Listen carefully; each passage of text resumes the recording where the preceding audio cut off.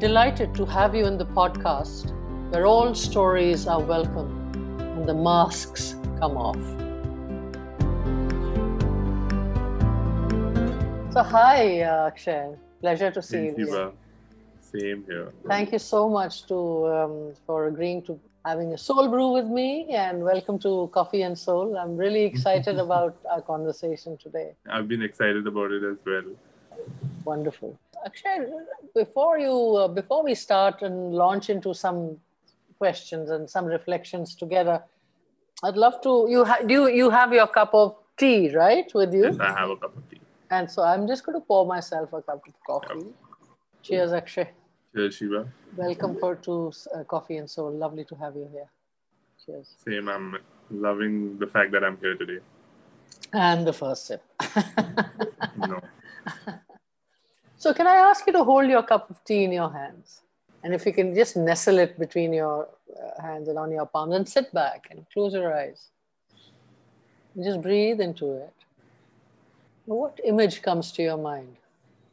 Sitting by a fire. It's a wooden cabin in some faraway forest, and it's snowing outside, and there's a book in my lap, and there's a blanket over me. There's a glass of wine beside me, and there's very soft piano playing in the background. And I'm reading the book by the light of the fire, and it's cozy and it's warm. Yeah. That's so beautiful and so evocative. Wow. Okay. What a cup of tea. What a cup of tea can do. What does this image mean to you, Akshay, if you were to just talk about it? I think I enjoy the fact that there is this huge contrast happening in life always, that there is this cold snow outside, like it is actually literally cold, but you as a person are kind of trying to live and have that fire around you to keep you warm with the blanket. And obviously a book and wine is other ways of just adding to the warmth of you know. So I think it's that entire contrast between how life always is, like, okay, there's always something happening, but you are sort of trying to fight through it. And that's it. Like, even though it is a comfortable, cozy space, that coziness is also a fight against the entire, I don't want to say harshness of life, but to some degree, yes, life is not exactly easy peasy as everybody sort of makes it out to be. So it's always this struggle between you and everything else. And so this image also very, very interesting. So this image also brings that out for you. Not only is it snug and warm and cozy, but it's also like, is it something like you need to almost like strain or fight to carve out this time? Is that? Yes, I think yes, I guess you have to sort of go through a lot to be able to carve out that little time. Like, especially when I think about writing as a profession, you sort of have to carve out the time for writing. Otherwise, people, life, everything keeps getting in the way. And that is the biggest excuse that most people, or even sometimes I come up with, that I can't write because there's so much happening, you know. But just to have that calmness and that entire space, you need to sort of cut. Like, I think Stephen King says this, you have to close the door. And to close the door is one of the most hardest things that you can do. Just to keep that door shut. Because sometimes everybody just comes inside and it's havoc in your brain. But to shut that door is a really difficult task. And that's very powerful. You have to close it all out. And it's, I suppose sometimes it's almost like a superhuman thing, because life is happening all around you and beating upon you. And it's not like when you have like paused and in your space, life has not stopped or paused in any sense. Like, everything is still going on the way it always does. But it's just you who's sort of fighting against the flow to sort of bring that moment into being. It's like creating a space for stillness, in a manner of speaking. Yeah. Wow, that's very, very intriguing what you've just said. And I did not really, like, if you would not have asked me this question, I don't think I would have come up with that. It was interesting to me as well. Yeah, and I think this is the beauty and the power of dialogue, isn't it? Yeah, Really? definitely. Yeah. Actually, a little more about you, your journey. I'd love to hear what it has been, the highs, the lows, some keen things you picked up along the way. So my journey up till one point was just a regular person. Like I was a kid. I studied hard. My parents sort of supported me and loved me, and I was the boy of the family. So sort of I got that advantage over my sister. But How many children are you? just two, like my sister and me. Your sister and you. Okay. Yeah, my And elder sister and me. okay. All right. So so it was always like I was the boy of the family, and everybody had like high hopes for me and all of that. And I did well in school and everything, so there was no real complaint till then. But eventually, once college started, I sort of strayed down the path because I wanted to be a writer. I Mm, had always sort of like internally, I just knew that I wanted to be a writer. But I came from a family like all my father's father, and mm. all his brothers are engineers, all his brothers' children are engineers. So like it was always Yeah, known that okay, Akshay has to be an engineer, you yeah. know. And I also thought that okay, this is the path for me. Like I will have to eventually do engineering, but subconsciously, I guess I knew that I didn't want to really. And I sort of once college started, I sort of strayed down the path a little bit, and I started not studying because I did not want to get good marks and go into engineering. And also at that time, because of college and the freedom that it gave you, I sort of got into smoking a lot of marijuana. Mm, mm, And it was like eventually that was a bit of my downfall, mm. where I just kept smoking on. And even though I did not score that well in college, my father somehow pulled some strings and put me into engineering. Like Right. engineer to banna hai.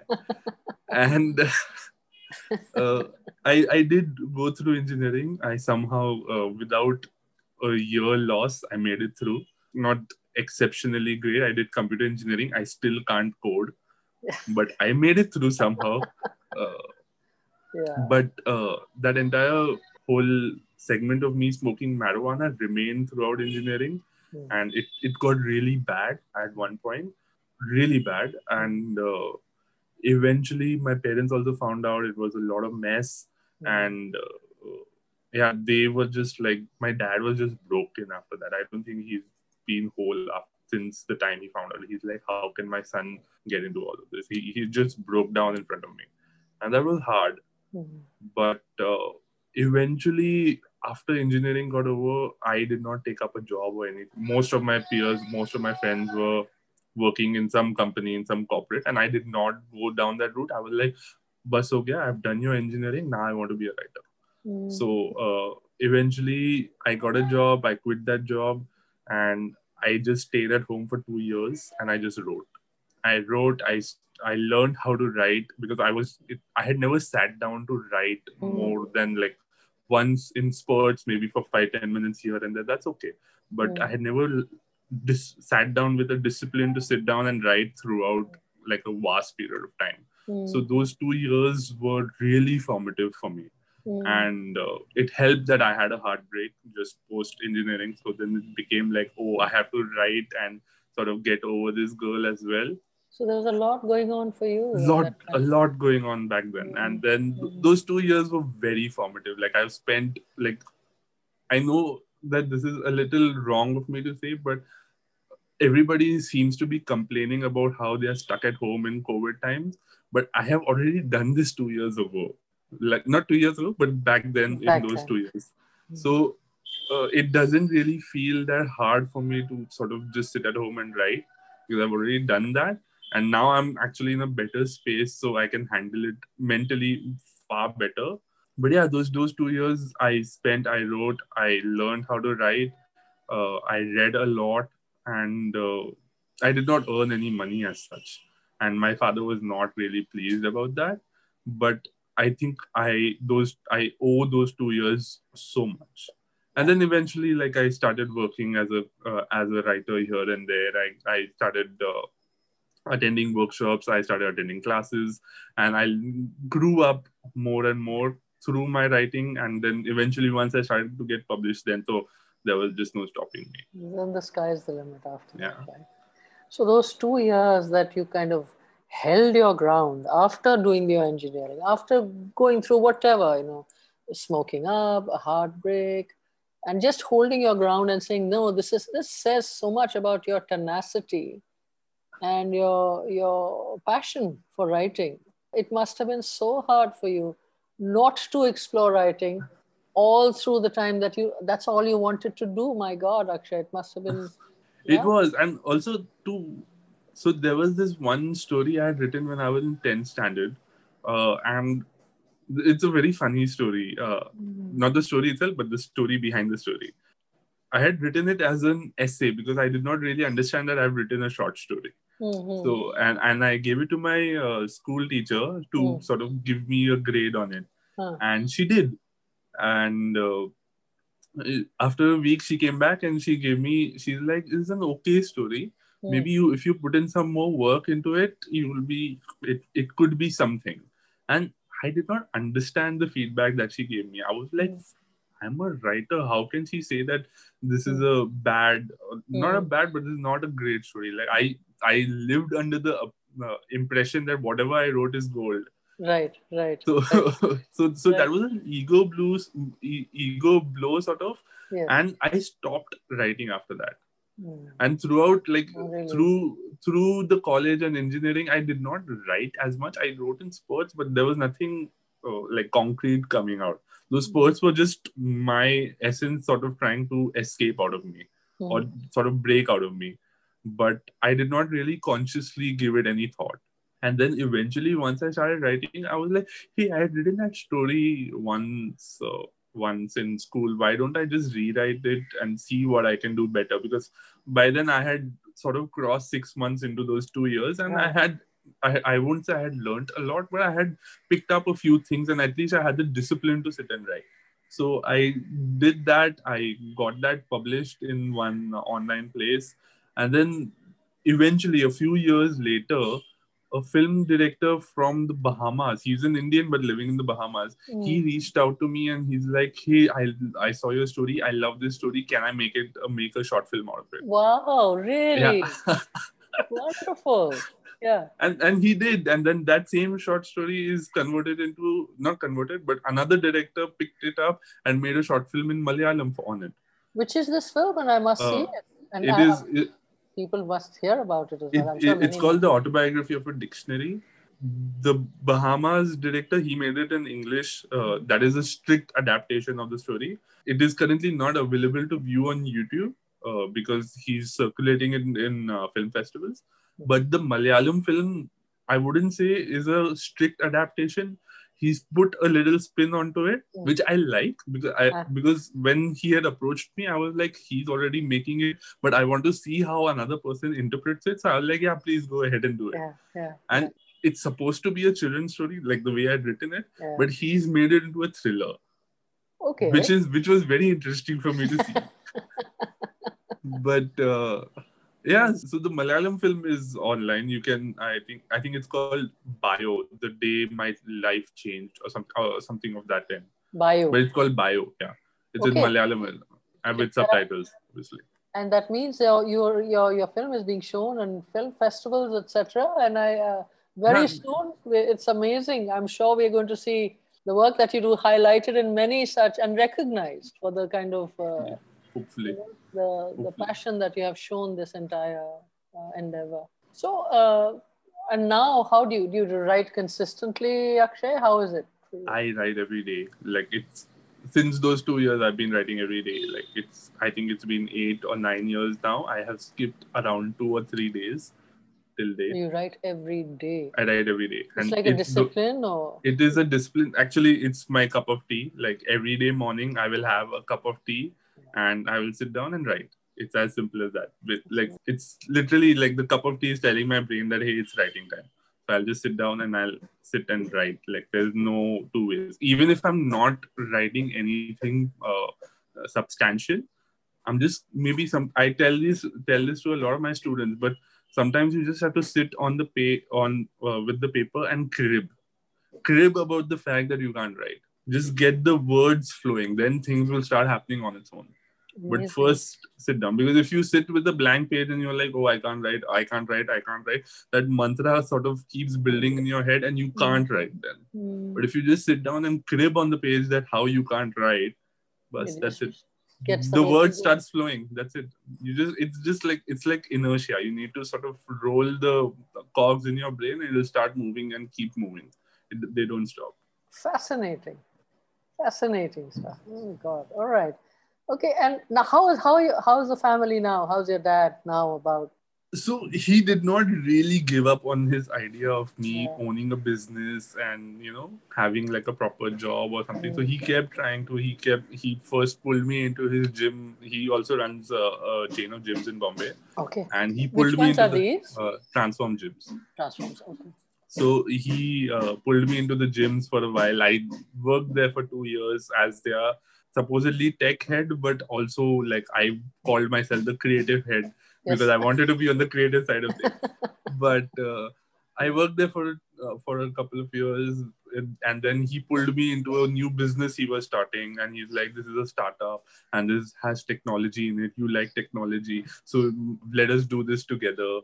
And we did work on it, but then eventually my heart was never in it. Sure. And I never gave it the amount of time and love that it required from me. Sure. So eventually that died down, and then I eventually told Dad that, hey, look, this is not working out. Let's just shut the company down because I will not be able to handle it.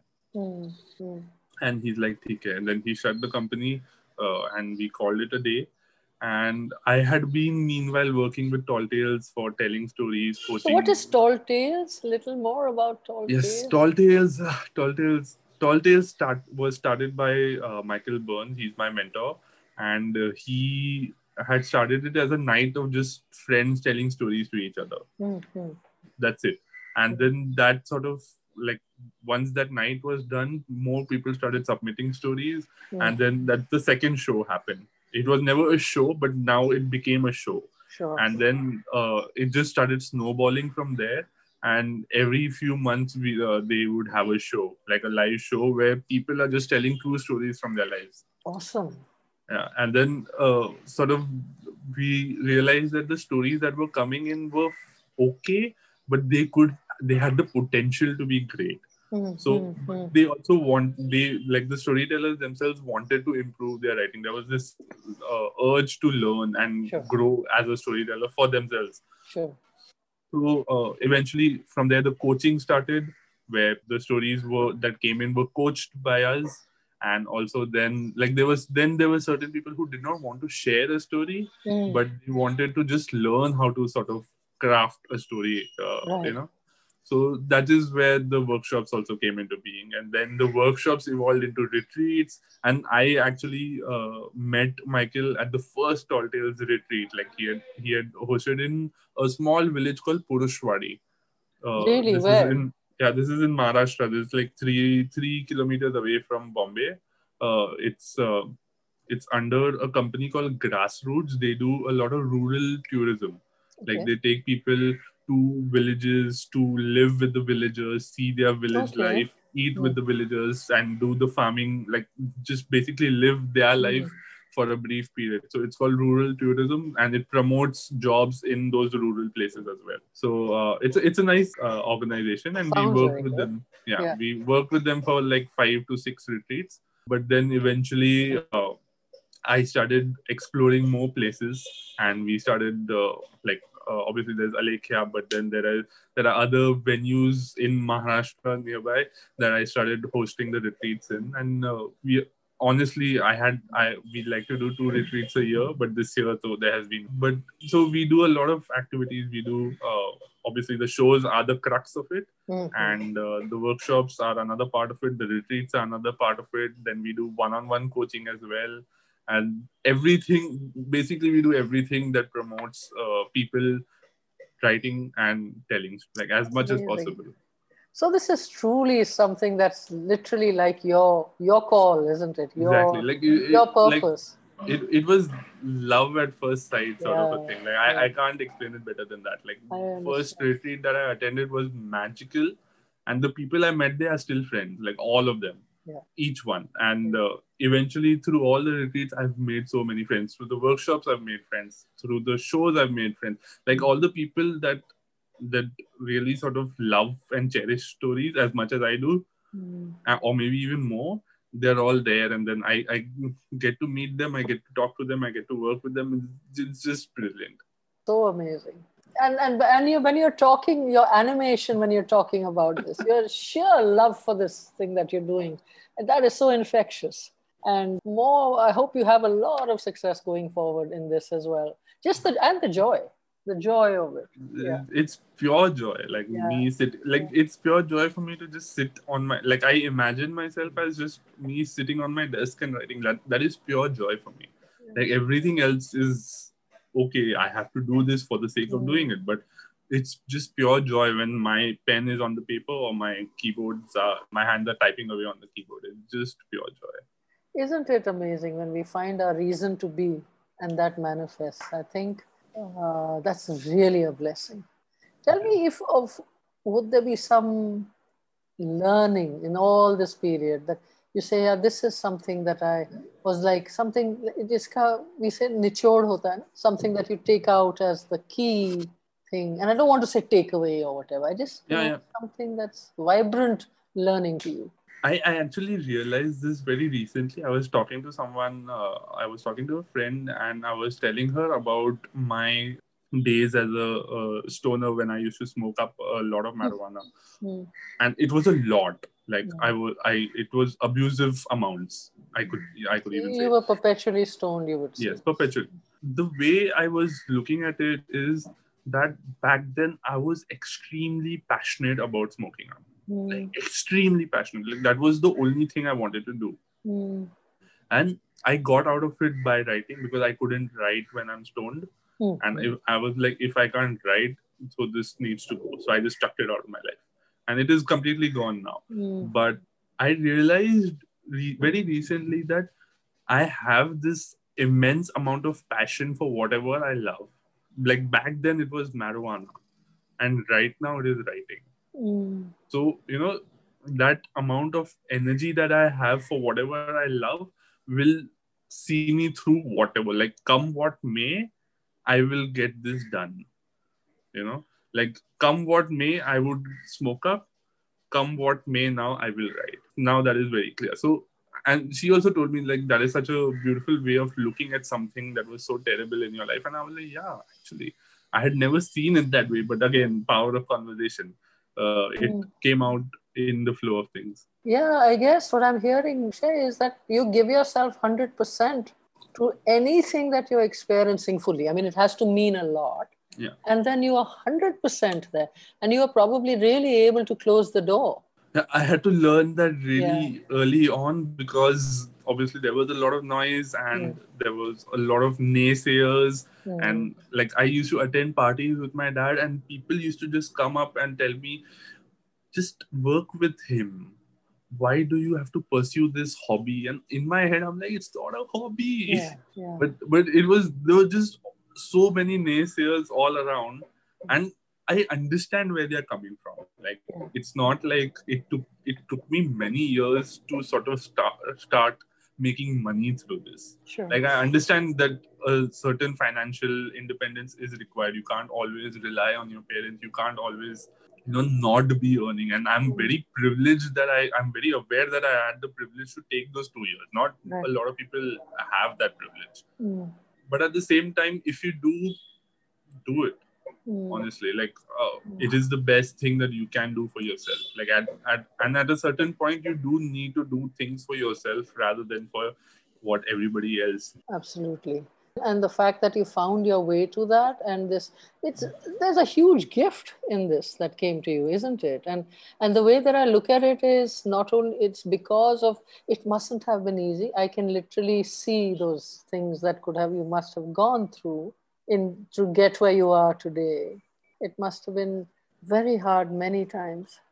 So this is again something funny, but I keep a hold on this. I never shave my beard.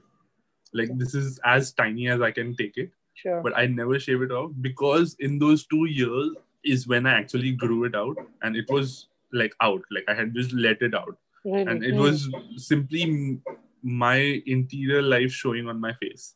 That is how mad I had gone in those 2 years. And now I never take it off, just as a symbol of those 2 years, that hey, like some people obviously get a tattoo. I would eventually want to get a tattoo as well, but this is my sort of tattoo, that it's there on my face, that it will never go.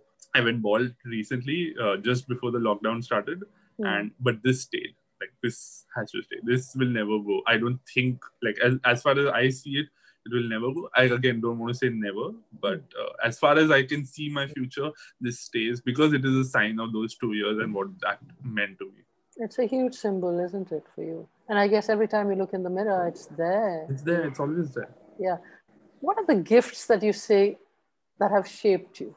Can you say what those are? And in all this, do you see the gifts?